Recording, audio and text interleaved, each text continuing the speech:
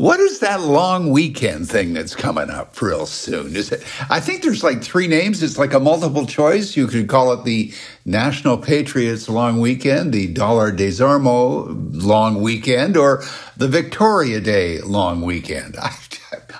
My vote goes to the Victoria Day because, hello, reality check. It was a big part of my youth growing up in Victoria, British Columbia. Back then in the 1950s and the 60s, Victoria's Long Weekend signaled the annual JC Fair, that one time a year for our 4-day festival of Ferris wheels, merry-go-rounds, tilt-a-whirl, the scrambler, the haunted house, plus all the corn and the cob candy apples and cotton candy a kid could try and keep down before heading to the roller coaster 30 years later in La Ronde.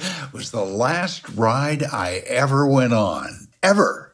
Merci, Montreal. In fact, there's not enough extra strength Gravol available with or without a prescription that will ever get me anywhere near another ride or even my local supermarket's coin-operated bucking bronco if they still exist. I'm just glad I do.